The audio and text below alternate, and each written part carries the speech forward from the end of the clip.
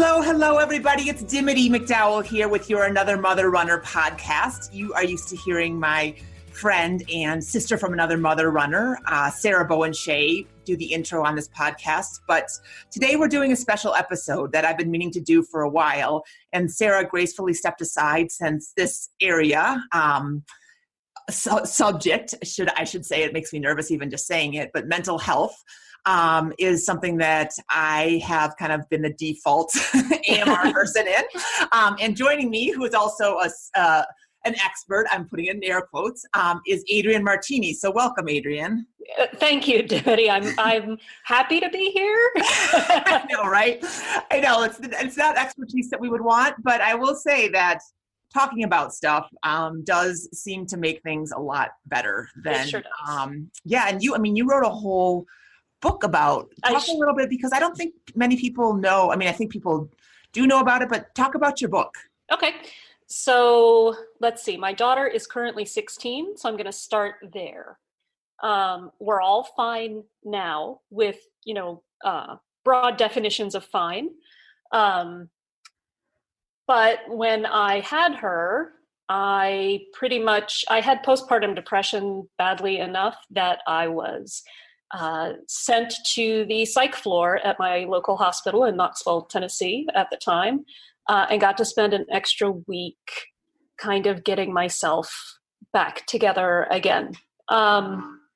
So because the way that I process stuff is by writing about it, and I can't help but, want to get the message out there about what I'm writing about, I, through a series of events, wound up writing a book for a division of Simon & Schuster called Hillbilly Gothic, My Memoir of Madness and Motherhood. It's about crazy families, postpartum depression, but funny, in that way that I am funny. Exactly, in the way that you have to be able to laugh at yourself. You do. Yeah, you do. Yeah. And I do have to say that spending some time on a psych floor is not something that I, A, ever thought I'd be doing, B, ever want to do again, Sure. But C, was exactly the right thing for me at that time. Sure. Well, and I've read it. I mean, I think, prior to you coming on to Another Mother Runner as a columnist, as a regular columnist. Great. And I remember really liking it. Now, it's Hillbilly Elegy. Is that, because I'm reading J.D. Vance's book right now. Yes, Hillbilly Elegy is different. It is, but it's got the same hillbilliness to it. See, I think that he ripped me off. But well, I gotta say, I think it's a good book. I mean, I think your book is amazing too, yeah. But I do feel like, I think I think part of the appeal is that it's talking about a culture that all of us are, if we don't live in it, if you weren't raised in the South, or in that part of the Appalachian. Yeah, it's the Appalachian. Yeah. Yeah. It is fascinating, right? Yeah. Because you want to peek in. And so that's what's kind of lovely about that book. And I think the same thing goes for mental health. I mean, I don't want to, be like, oh yeah, come on and see how deep and dark my head can get. But, talking about it and realizing that somebody like you, who, seems to on the surface have it all together, You're a great writer, you work for a college publication, you used to be a professor. I mean, you've got, a great sense of humor, great family, all these things. And yet it can still crumble. Yeah. Right. Oh, easily. Yeah. Easily crumble. Yeah. But the kind of the phrase that I like is, don't compare your insides to somebody else's outsides. That's a really good perspective. Yeah, because you'd never know what people have gone through. Yeah. So. Absolutely. Well, absolutely. And I mean, I think that that's sometimes hard for, when I really struggled, and I wrote about it in Tales from Another Mother Runner. I mean, I could not get suicidal thoughts out of my head. I couldn't. I didn't ask for help, which I know it's so hard. It's such a catch-22 because. Well, it's a catch-22, but it's also one of those, well, why didn't you ask for help? It's like, because I didn't even know what to ask for. Yes. Well, yes. And then I also had this really weird, it was so scary. I didn't want to let my husband in. I didn't want to let my friends in. And I was so tired and so just depleted that I I mean, I did call my mom at one point, but that was about as much as I could muster, you know? Right. Right. But what's hard is that, and part of the shame that comes with it is, you know, similarly, like if you looked at my resume, if you looked at what I set out, you know, to do with my life, like I've done that. Right. I have healthy kids. I own a house. I have a dog. I have a husband who loves me most days. and you know, so I mean, it's not like I have this life full of tragedy and sorrow, you know? And so when I look at that and I think, why do you feel so freaking awful, Dimity, when you have everything that, you know, you could ever have dreamed of? Oh, I mean, that part is just, I mean, it's shame, I guess. It's embarrassment. It's all the stuff that you rationally know is normal, but it's so hard to, I don't know, to justify it, right? Yeah. Yeah. And it's also the phrase that, you know, mental illness lies. As in, like, it's telling you things like, oh, you're worthless, you're horrible. Why are you even bothering to try to get out of bed? When, you know, it's just your own brain is lying to you. Like, the calls are coming from inside the house, you know? Yeah, exactly. And you can't find the way back out again. Yeah. It's like those telephones in the bathroom. Why do you even have them? I don't want calls inside the house. I know, right? What am I supposed to, as I'm sitting here, I'm going to ring up somebody I know and say, hey, guess what I'm doing? Yeah. Well, so with all this, we talked a little bit about our background, but what is hard, even harder for me some days, is that, you know, that depression and anxiety and all that stuff has genetic roots in it, right? Yeah, it sure does. Especially the mom to daughter thing, I think. Yes. And so we both have teenage daughters who are, you know, we want, obviously, I want nothing more, and I don't want to say be happy. I don't want to say I want nothing more for Amelia than to be happy, right? Because I think that's pressure. I want her to live the life that she wants. But a part of me, God, if I could somehow just come through with a big, you know, like swashbuckling sword or whatever, and just like, you know, like I could see it in the jungle, like just cut through the path of, you know, just clear it for her so she never has to do this. But I think that's a little unrealistic. A little bit. A little bit. Yeah. All right. Thanks for the reality check. So what we are going to do today is we're going to talk to Kate Fagan, who is the author of What Made Maddie Run. And she is just a really insightful person. She's not a mother herself, but she spent a lot of time going through the story of Madison Holleran, who is a cross-country runner at UPenn who unfortunately committed suicide after her first semester. So we'll dig into that in a minute. So honestly, stay with us. It's a good show, and there's a lot to be learned. Kate Fagan is a columnist and writer for ESPNW, ESPN.com, and ESPN the Magazine. She's also a regular panelist on ESPN's Around the Horn and can be seen on Outside the Lines, First Take, and His and Hers. Previously, Fagan spent 3 seasons covering the 76ers for the Philadelphia Inquirer. She's the author of a memoir, The Reappearing Act, and is co-host of the ESPN podcast Free Cookies. She lives in Brooklyn with her partner, Catherine Budig, and their 2 dogs. Kate, we are so excited to have you here to talk about some tough topics, but important ones. So can you tell us a little bit about the genesis of What Made Maddie Run, how it began, and how you began reporting it? Yeah, well, it first began as an article for ESPN, both for ESPNW and ESPN the Magazine, that we did, at this point, it was probably about 2-3 years ago. And it was really a collaboration. I had lived in Philly for a number of years. I played college sports. My sister had run cross country and track and field at an Ivy League school. So when Maddie died, I remember the headlines of the days after.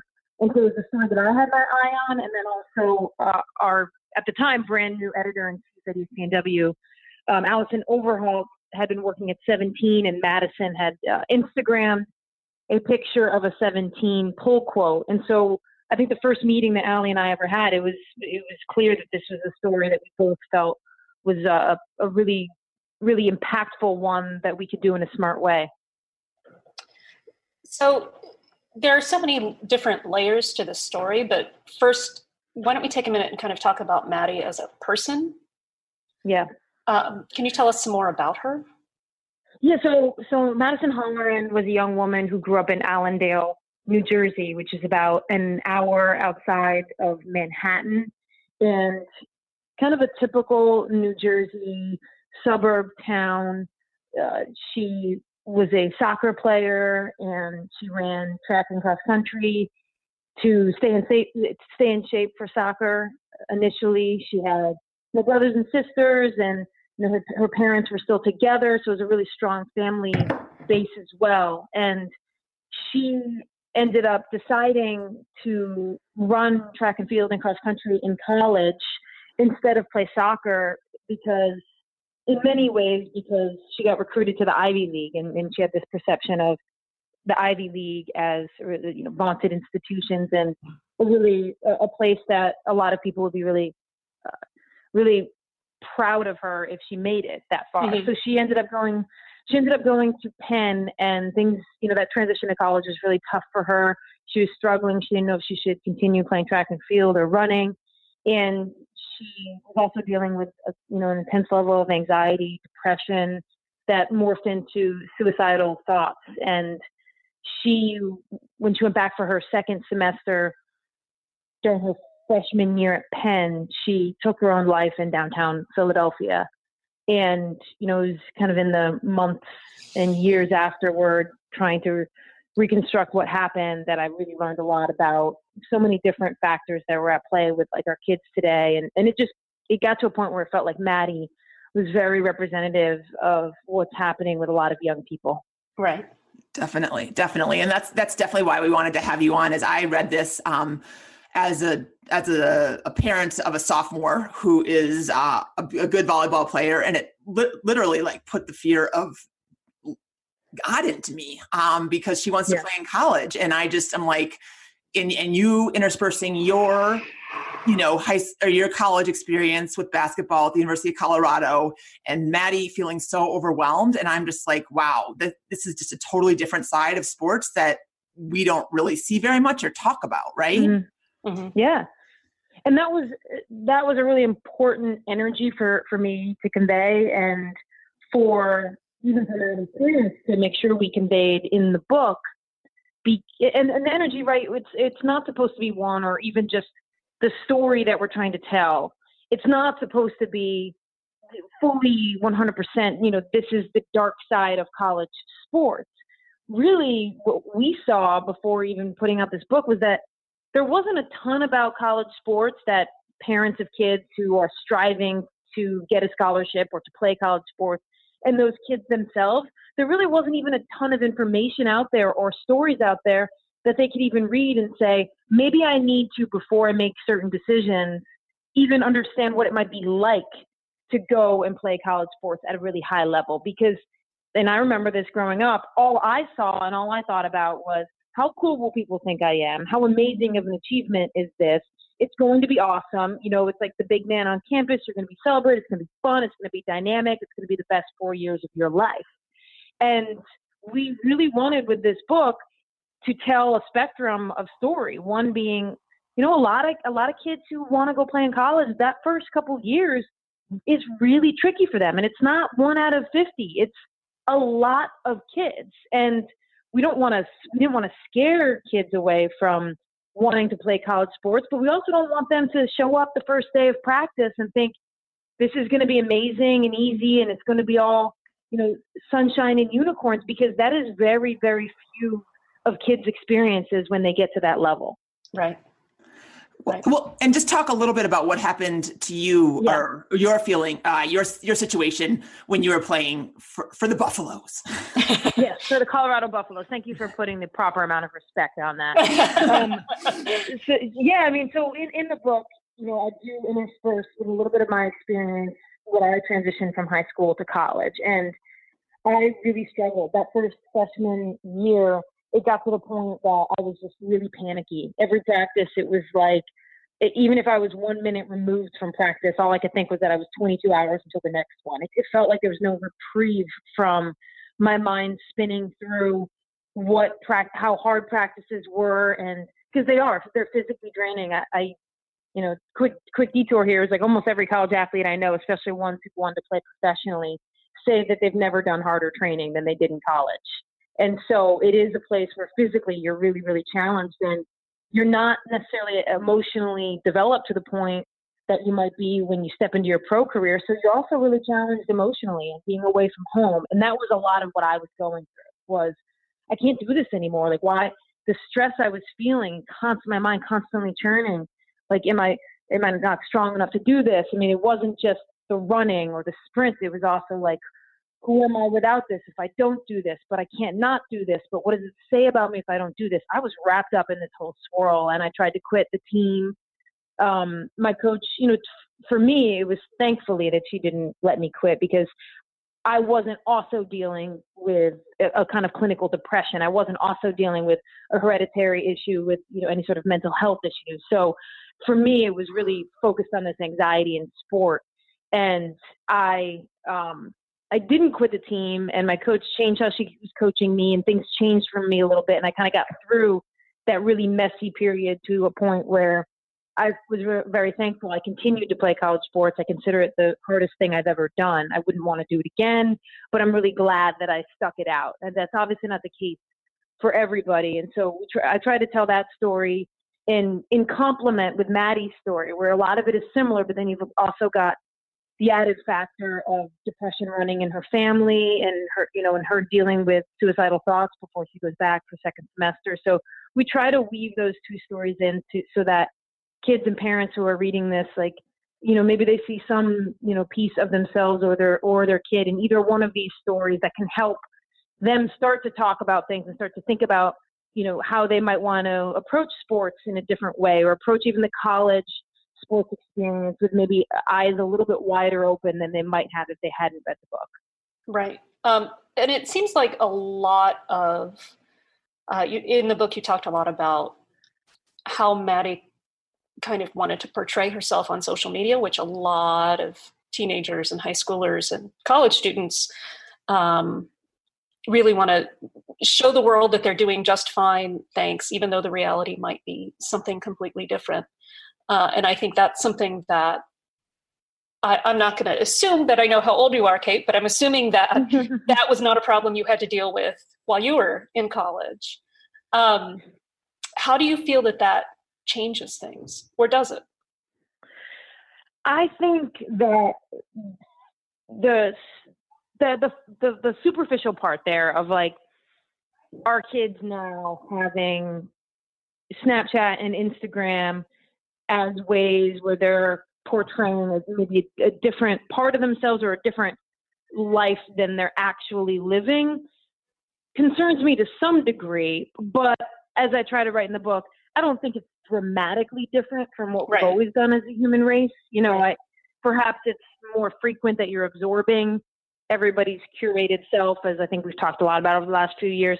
So that part doesn't concern me as much as how technology as a whole is fundamentally changing the minds of not just our young people. I think I see it in myself as well. Like, a kind of life optimization that I think we can all participate in, where you have an overwhelming amount of choices for everything that you're going to do in your life, and it can be paralyzing. Like, we used to just feel that way about going to select a TV if you're lucky enough to go to a Best Buy and you're like, oh my God, right? Like, right.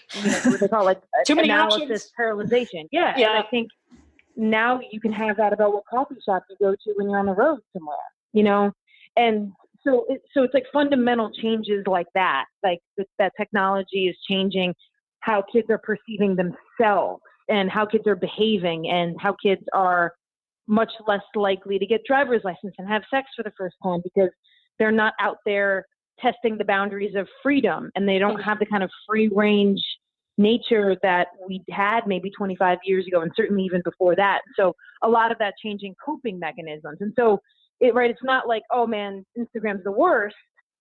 It's more that if the ultimate hope is that our kids are going to college, if they're lucky enough to go to college, and they have coping mechanisms to deal with failure and struggles. Technology is one small reason why I think so many kids have fewer coping skills, and then failure and problems when they get to college, certainly like ones that Maddie hit, feel overwhelming to them, like they can't deal with them. Right. Totally. Right. Well, one of the things you spoke to, again, my daughter, who was a freshman last year, one of their final English project was arguing in front of the school board for a book that they thought should be included in the curriculum. And my daughter and her little posse picked What Made Maddie Run. And all right. I know, it was great. It was great. And I went and watched. I was the only parent. I got to see this one. But here's the thing. So one of the slides that drives me crazy, and I bring it to Amelia's attention a lot, is, so they made this slide and it was like, all these studies about how, when they are on Instagram or scrolling, for an hour, their mood goes down by X percent and this and that. And I think they understand that, like, rationally, but then they don't stop. Right. And I'm like, Amelia, stop scrolling. Like, nothing's going to come out of it. You've been on it for 45 minutes, like, what do you think is a good way to kind of connect those dots? Like, if you're on your phone for too long, you're probably going to start feeling crappy about yourself. Like, do you have any parental advice from that, or advice for parents? Yeah. I mean, right. I totally see, I do this myself, right? Like, I can obviously say, like, oh, like, high school kids, they can't get off their phone. I endlessly scroll on Instagram. Yeah, and so do I. I mean, we all do, right? Yeah.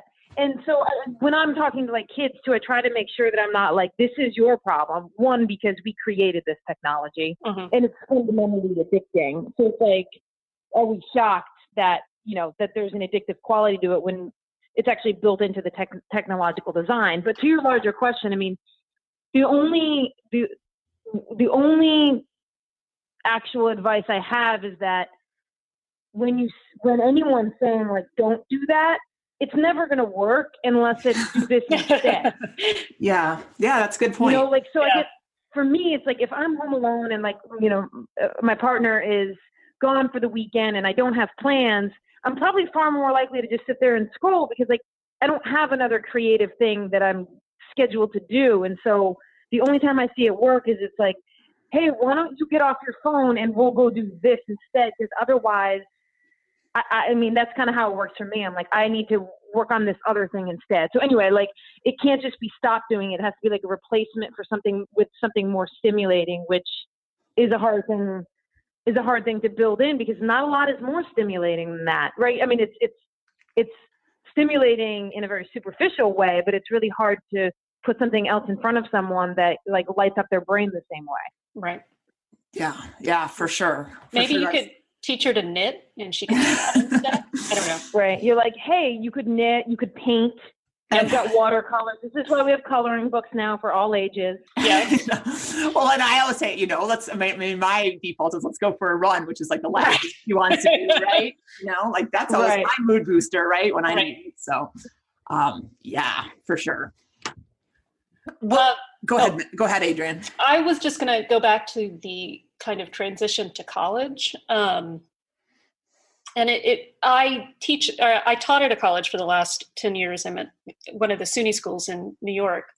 And we work on that first year, especially the first 6 weeks of a new student coming on campus, because regardless of whether or not they play sports, it's a rough transition. And for most students, not all students. And you're also dealing with suicide being among the top causes of death for kids 10 to about 24, 25. So we pay a lot of attention to that as well. But especially when you start getting into students who are used to being highly driven and highly successful, college is hard. College sports are hard. Suddenly you're not the biggest fish on the team. You're now, on a team with 50 really big fish, right? So you kind of have to readjust your expectations. So how do you think high-performing high school athletes can kind of, how parents can help them through readjusting, or is it something that a parent can help with? Well, this is the kind of thing where it would help me so much if I had like hands-on practical experience. Like I don't have kids yet. We want to have kids. Well, I can ship you a 16-year-old with that. Is it all? Oh, good. Just parachute in at age 7. So 16's a little past where I want to be. 7, I feel like they're starting to really remember things, and that's when I can be very helpful. But no, I mean, I think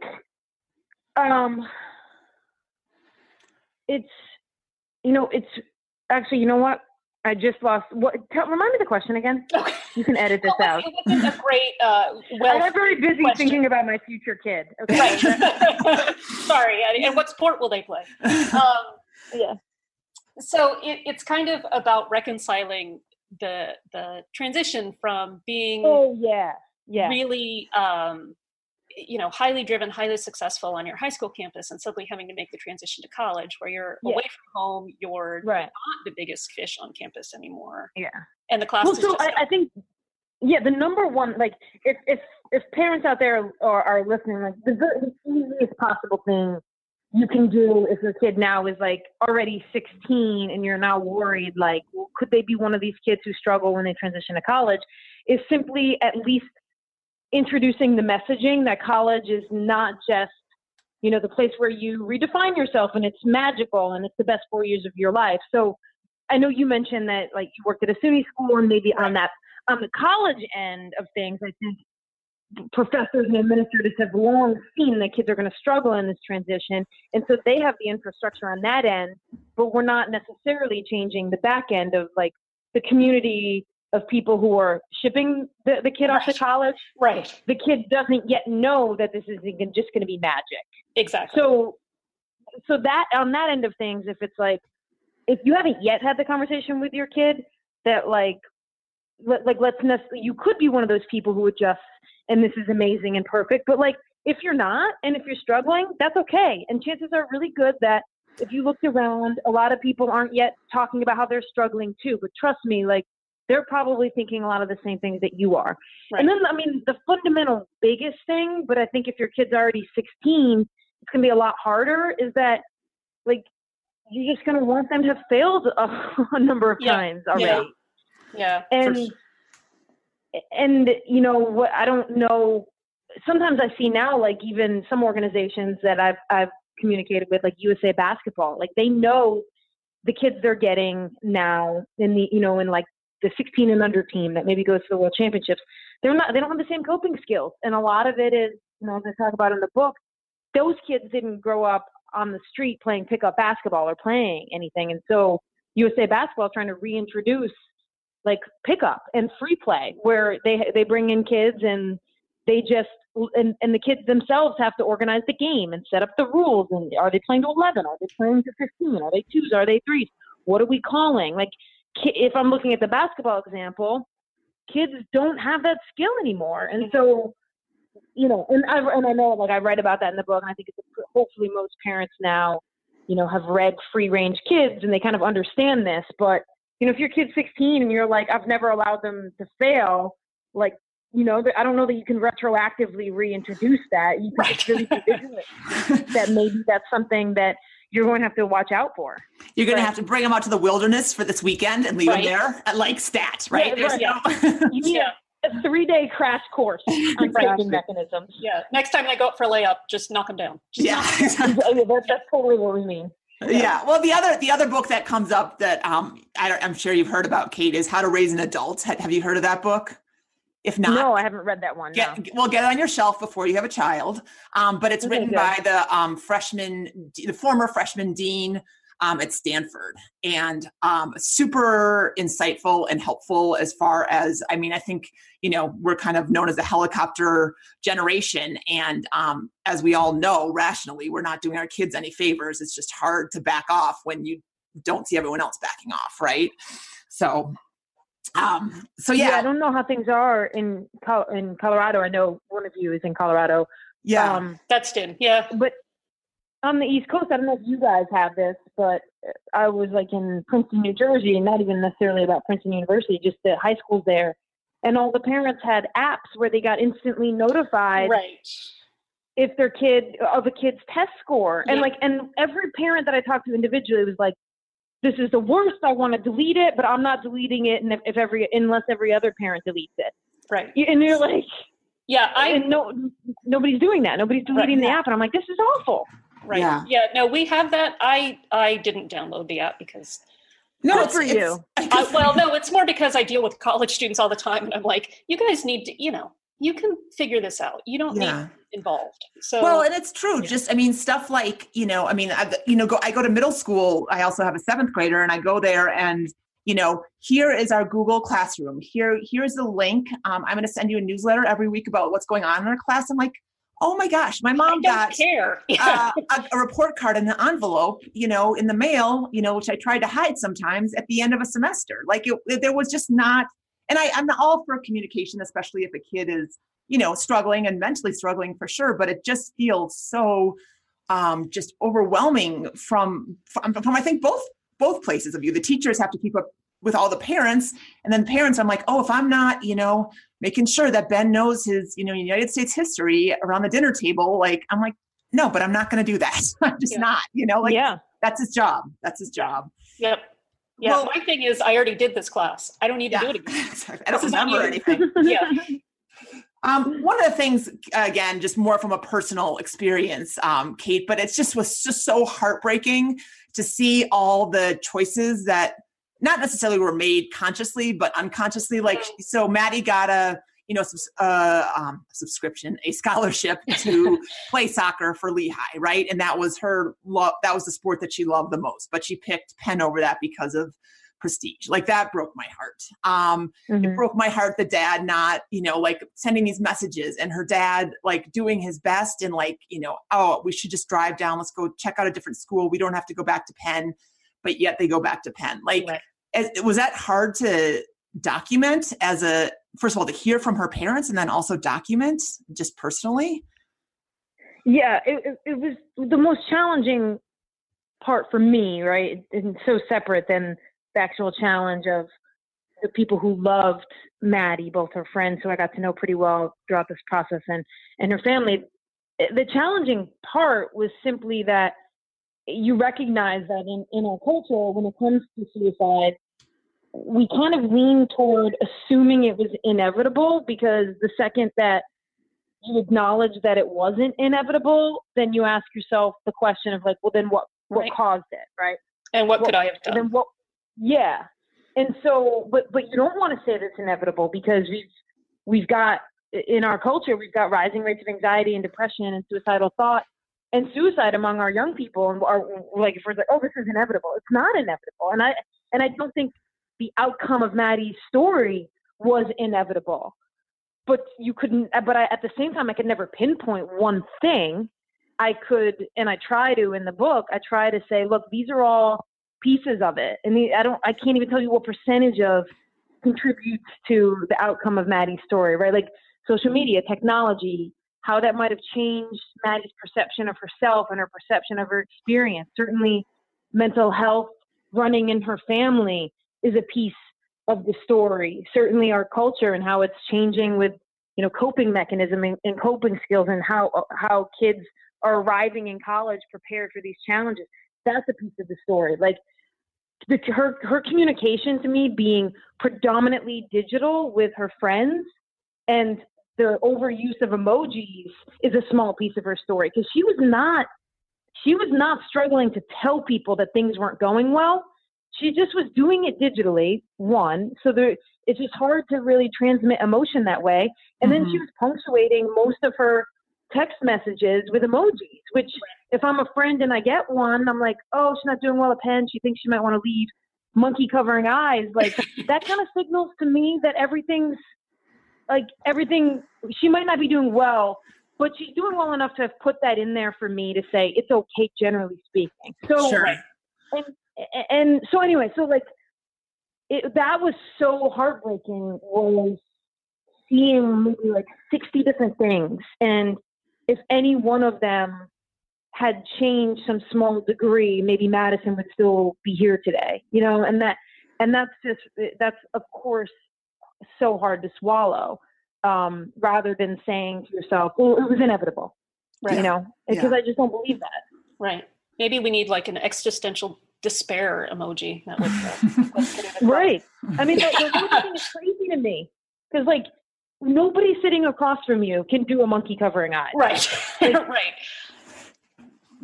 You can't say what Madison said. I hate it at Penn and I want to transfer. And then a monkey covering eyes, like if you're sitting across from someone, there's a follow-up question to that statement. Right. And there weren't when she transmitted it digitally. So, a small piece of it, but one that I find really important to share because I think all of us, but so many kids now lean so hard into communicating digitally and you think you're getting something out of it, but you're not. Right. Right. Really texts are flat. Yeah. So when you're traveling around the country doing talks and through your work with or at ESPN, do you see a lot of other Maddies out there? Yes. Yeah. I would say I've probably spoken to maybe 20 Division I schools athletic departments over the last like year or two. And there's always 3 to 4 student athletes and sometimes just students who are like who you wrote about in the book, like that's me. Right. Or it's just the overlap that they feel with what Maddie was going through. They just relate on a deep level. And and even ones who maybe don't go so far as to say, I see myself, or like the overlap between Maddie and I is just so extreme. There's just so many, there's always a handful in addition who are just struggling deeply with the college and maybe also the student athlete experience and who they want to be and whether sports are a part of it. And there's a sort of existential crisis happening, even if luckily, thankfully for them, I don't think it's also coinciding with, their brain being in a place where suicidal thought is on their mind. But right. I've been so surprised by how almost every athletic department I walk into, like there's just, and of course the kids who are really enjoying it aren't coming up necessarily to talk to me, but I'm always talking to a number of kids who are really struggling on a deep level with sports and who they are and whether it's something that they should be doing with this commitment level, because it's an intense commitment level. And sometimes I think they can feel not seen and they can feel like whatever passion they might have inside of them is being gobbled up by this huge commitment, and people don't really see them for who they are. There's a lot of that happening out there. Right. And do you feel like the tide is shifting at all in college sports? Or, I mean, I know you're chipping away at it slowly, but it's a big job. I think there's more honesty that I've seen over the last couple of years. I'm not naive enough to think that I'm right now that college football is in a place to even like show up to anything that has to do with mental health. I mean, almost every school I go to, there's a football program. Like if the football team is there, they sit in the back and they're a pain in the ass. Right. So like, and that's just because of the cult. Like that doesn't even make me believe that the student athletes on that team, that there might not be a couple of them who wish they could participate in it in a different way. But the culture of college football in general says that they have to behave as if they're above it. Yeah. But so anyway, so to your larger question, I think I've been seeing the infrastructure change in that more programs want to bring in whether a dedicated clinician to help their student athletes or participating and partnering in a better way with the on-campus counseling centers. Like you're seeing this in a way that you, like 3 years ago, I would have never seen. I'm seeing student athletes, hopefully now the way they're communicating with me is like with more honesty about what the experience is like for them. Mm-hmm. Sure. So I think all of that is like a really good step forward. I just have a fundamental struggle with how athletic departments like exist on college campuses. They're siloed. They're like, they can often operate like cults. Like a lot of that environment, I don't think is the healthiest. Right. And that's separate from Maddie's story in particular. It's just more of like, how do we make this a healthier environment where this is truly an extracurricular activity for our kids while they go to school, as opposed to a big business machine that most of our young women are gobbled up in for actual sports and dollars that they're not necessarily a part of. So, but that's probably a separate conversation to have. It is, but it's so hard. I like that you bring it up, because what's so hard is what draws, I think, girls and women in particular to sports is the teamwork, right? And the teammates and your tribe that kind of you just make, and you have so much fun. I mean, that's the memories that I have of sports. It's not necessarily the competitions and that kind of thing. It is the relationships, but I think that fundamentally changes when it becomes, even a sport like field hockey or volleyball or something like that, that's not a huge moneymaker or doesn't make any money, but it's still got this like edge of competition on it. It's got this edge of business, this edge of we have to, we're representing now instead of just playing for our teammates and ourselves, right? Yeah, I think if I look at Maddie, in the world of, let's say, Penn track and field, and it could really be any, you mentioned a field hockey team, track and field, any one of those sports that aren't the big business sports where a percentage of kids are thinking that they might go pro, like men's basketball, football. You've got a fundamental mismatch between the goals of the student athlete when they walk onto that campus and the goals of the coach. Right. Because field hockey in college, right, like you said, if I'm a field hockey star in high school and I go to even a Division I program, I'm like, look, I want to work hard. I want to develop a great relationship with my teammates. I certainly want to push myself, but I'm also in college, and it's like the scholarship is this reward for this work you've put in over the course of your life to that point. You want to enjoy this college experience, and yet you get there and you've got a coach who's, even though they shouldn't be, right, making $120,000. And if they win and lose, that's important to them. And there's this fundamental mismatch between the goals of the athlete and the goals of that coach, and who's going to bend in that circumstance. I mean, in Maddie's experience, and again, this is not in any way this is why the outcome of Maddie's story is tragic. It's simply that, the will of the athlete is going to bend in that college experience. They have to change how they see their sport and how they're going to engage with it, not the coach. Mm-hmm. Yeah, totally. I was going to say that going back to the whole teammate aspect, there's a point in the book where you talk about, you're talking about mental health with the athlete advisory committee of the University of Oregon. And one of the questions was, how can we think differently as athletes? Because from the first day we step on campus, we're taught that champions never quit and perseverance is what makes greatness. And I'm worried that a teammate might really be hurting and all I see is weakness. So how do student athletes and athletic departments kind of cope with that dichotomy, which is, the whole champions never quit attitude versus, sometimes humans need to step away from something that's hurting them. Well, this is there's no line that you can really point to and say this is how you know, right? And that's why it's so hard. I think it becomes extremely tricky in college sports because, as I mentioned earlier, every athlete I've talked to, there is no place where they are challenged physically like they are in college sports. Like, even if you look at, and I'm sure you guys do through the work that you do, what a really healthy training routine actually looks like, right? Yeah. I mean, the way I look at it now, I'm like, I should be taking 2 days off a week. You should be doing one day where you're doing a rest and recovery, where you're doing a kind of yoga. So, and then you look at a college athlete's training schedule and it's absurd. I mean, you're talking year round where if you get that 1 day off a week, you're really lucky.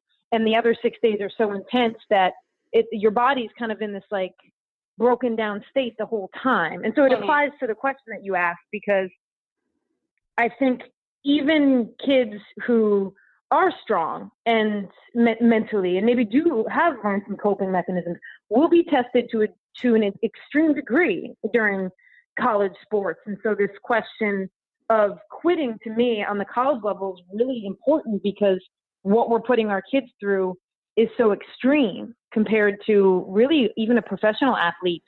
They just train so much smarter than we do at the college level. But that fundamental question, like, the only way to answer it is for for you to raise a young athlete and a young person who knows themselves to some degree and can say and can answer the question for themselves of, am I, if I step away from this drill, or if I take a day off, is that better for me in the long run, or is this a pattern of, quote unquote laziness that I have introduced into my life? And like, that's nothing that anyone can answer except themselves. And the curious thing about it is that it's hard to raise someone who really knows that, because it goes hand in hand with coping skills and all of that. So, it's just, again, I know I'm kind of talking in circles here, but that's when it comes in that you need college coaches and you need administrators who are at least cognizant and paying attention to some of these issues, so they're not just doing that generational thing of like, pull yourself up by your bootstraps, you're going to be fine. Right. Yeah. Well, so, and not just long-winded answer. Yeah, no, I mean, and it's not just reacting and then going back to status quo. And I mean, I think that's what happens so much with everything, right? Mm-hmm. With any suicide, especially, I feel like, and I don't remember what Maddie's death left in the wake of UPenn. But I mean, I just feel like, like when it happens with a celebrity, we all get really, really sensitive to it for a couple weeks, and then it's done again, and it's kind of frustrating to watch sometimes. Yeah. So I know that I probably know the answer to this, and this is not a rhetorical question, but do you see any kind of mental health conversation happening in mainstream sports, Kate? I mean, with your work with ESPN or anything, or is that just way down the line, you think? Oh, no, it's the last year. I don't know if either of you are NBA fans or if you pay attention to that world. Not so much. Not so much. Yeah. Okay, good. And sure, maybe the listeners don't pay attention either, but maybe they do. And no, it's really changed. I mean, the NBA over the last year, I think it was about 4 NBA players, 2 of them all-stars, talked about this intense anxiety attack he had during a game and he had to leave the bench. And then another one talked about the depression that he has.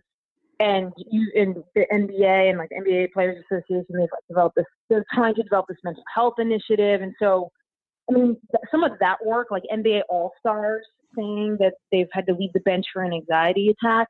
I mean, the trickle down effect to kids is something that actually happens. You step on the high school or college kids and they're like, well, Kevin Love said he had an anxiety attack, so maybe this thing that I'm feeling doesn't alienate me from everybody. Like maybe it is something that more people are dealing with, because that's all we want our kids to understand, is that if you have whatever struggle you're having, like chances are pretty good, someone on your team, someone around you has felt something like that, or maybe the coach himself. And we just want kids to be able to like raise that question and kind of peer around and say, is this something you felt too? Because once they feel that, and there's that, that teamwork again, where you feel included in the group and not ostracized. Like a lot of kids, except for that outlier kid who might really be dealing with a kind of suicidal thought and a depression, a lot of that just enjoying who they are in life and sports, you're going to fix so much of it if you're just having that conversation with them. So there's been huge changes in that mainstream sports world over the last year.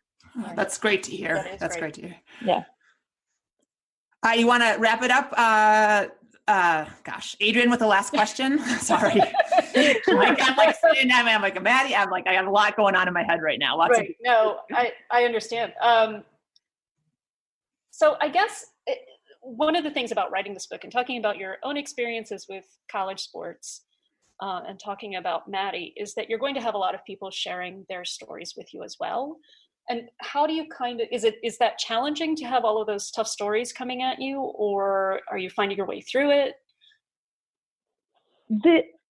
What I've found, because my dad was really worried at one point when I was working on the book, because he felt like I just spent so much time immersed in a story that has a kind of darkness in it. Right. And like you said, I mean, I do very frequently get long emails from students and student athletes who want to share what has happened to them and like what they're going through. Mm-hmm. And I think the natural thing to think is that it would bring me down, but that's not what I've found. I've found that I've felt like I understand people better. Right. And like before working on this, I wasn't so consciously aware of how different each one of our brains worked. Mm-hmm. I just kind of assumed everyone's brain worked similarly to mine, in terms of just their overall filtering perception of life, right? Like you wake up and you're like, okay, cool, I'm awake today, as opposed to now understanding that there's a million different degrees of how people might wake up and feel about being alive. Right. And instead of, kind of getting lost in the shadows of that, it's just made me feel more in tune with every other human experience, that in a way that's made me see the world better. So, hearing people's stories, I think I get bogged down in being able to respond appropriately. Like there's no way I can reciprocate the kind of energy someone's put into the telling of that story, especially on an email. So that part gets a little tough because you certainly, it's a good quality as a human to hopefully give back the energy that you get. Right. And I find that I'm very out of whack when it comes to that right now, but I'm hopeful that whatever I put into the book can kind of pay that debt a little bit. But to the larger question, like it really has, in some ways really opened up my eyes and helped me understand humanity a little bit better, which might sound cheesy, but that's how it feels. Right. Oh, that's awesome. Yeah. Well, and you've opened up our eyes so much. Again, Kate, thank you for your time today. Thank you for writing this book. I mean, you can ask any mother runner who I come into contact with, who especially has a kid who might be serious about sports or has some history of depression. I'm like, have you read What Makes Maddie Run? You got to read it. You got to read it. And both the parent and the kid, because it's just, I don't know. I just think it's a really, really important addition to the teenage genre, I guess. I don't know. Right. Canon genre. Canon. There you go. Yeah, you're part of a canon. You're part of required reading. Yeah. Required reading. Yeah. Awesome. Well, take care, and we will be sure to link to the book and to her foundation and all that stuff in the show notes. Awesome. Thank you guys. And thanks so much for having me. I appreciate the time. Take care. Thank you. Oh my gosh. So she is a bundle of wisdom, huh? She sure is. Yeah. Was there anything that resonated particularly with you, or anything that you would add to, especially the raising the teenagers part? Right. I'm kind of in a different situation because my teenager is kind of not a sports player. Her pressures come from, different things, but I think it's the same problem. It's the same issue of feeling pressure and not knowing what to do with that pressure. Exactly. Yeah. Well, and I have to say, I mean, and I'm not, I don't want to make a deal about this, but after we recorded this podcast, we recorded this in August, right? Or September? I think it was September. Yeah. September. Okay. But we're recording the intro and outro in October, and it's running soon. Yes. Is in between that and we're talking with Kate. And now as we're talking, unfortunately, 2 seniors at Amelia's school in like suburban Denver killed themselves within 72 hours of each other. One was a boy and one was a girl.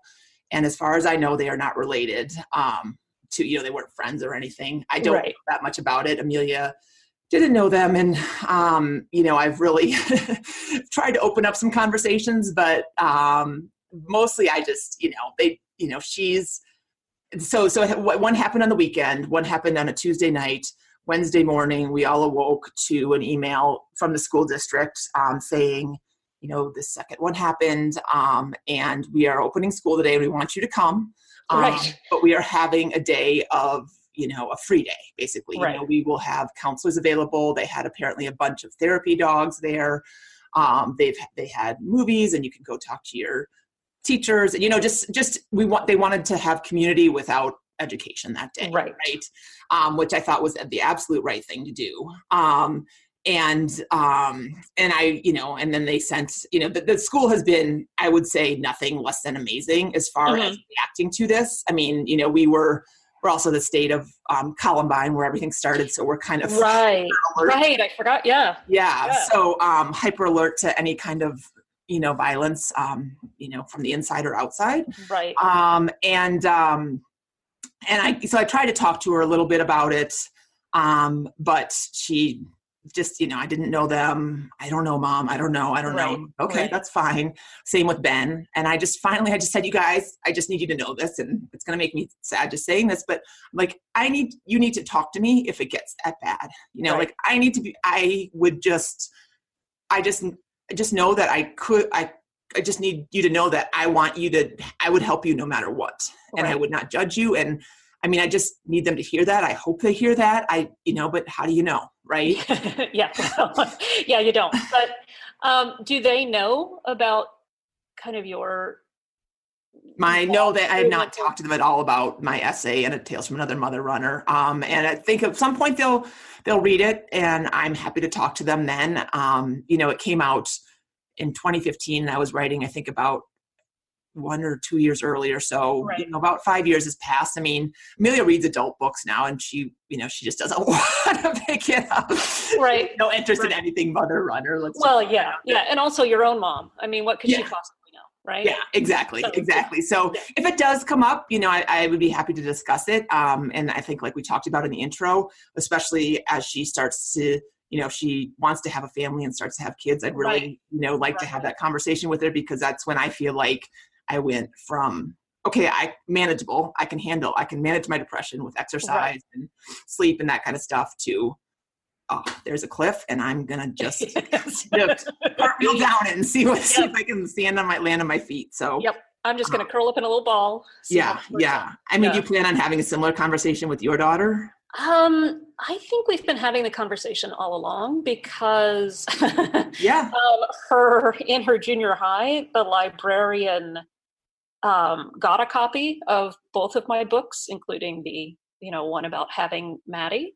Oh, wow. Okay. So that kind of pulled that Band-Aid right off. So I don't think she hasn't read it. She doesn't seem inclined to read it, because, of course, what does my mom know? Yeah. But the conversations are out there, and we've had these conversations, and she knows that. So interactions with my mom can get a little fraught, because this mental illness came from somewhere, and there's a strong maternal element. It's not the only thing, but so she knows that it's a potential, and that it's something to know about. It's like heart disease. This is why we eat carrots and broccoli, and exactly, because our family has that too. Yeah. Bringing that to the level, I mean, I've had some tough conversations with Sarah Bowen Shea, and she's been nothing but supportive. Like, this is not your fault, right? This is No, the way you all. think isn't your fault. No.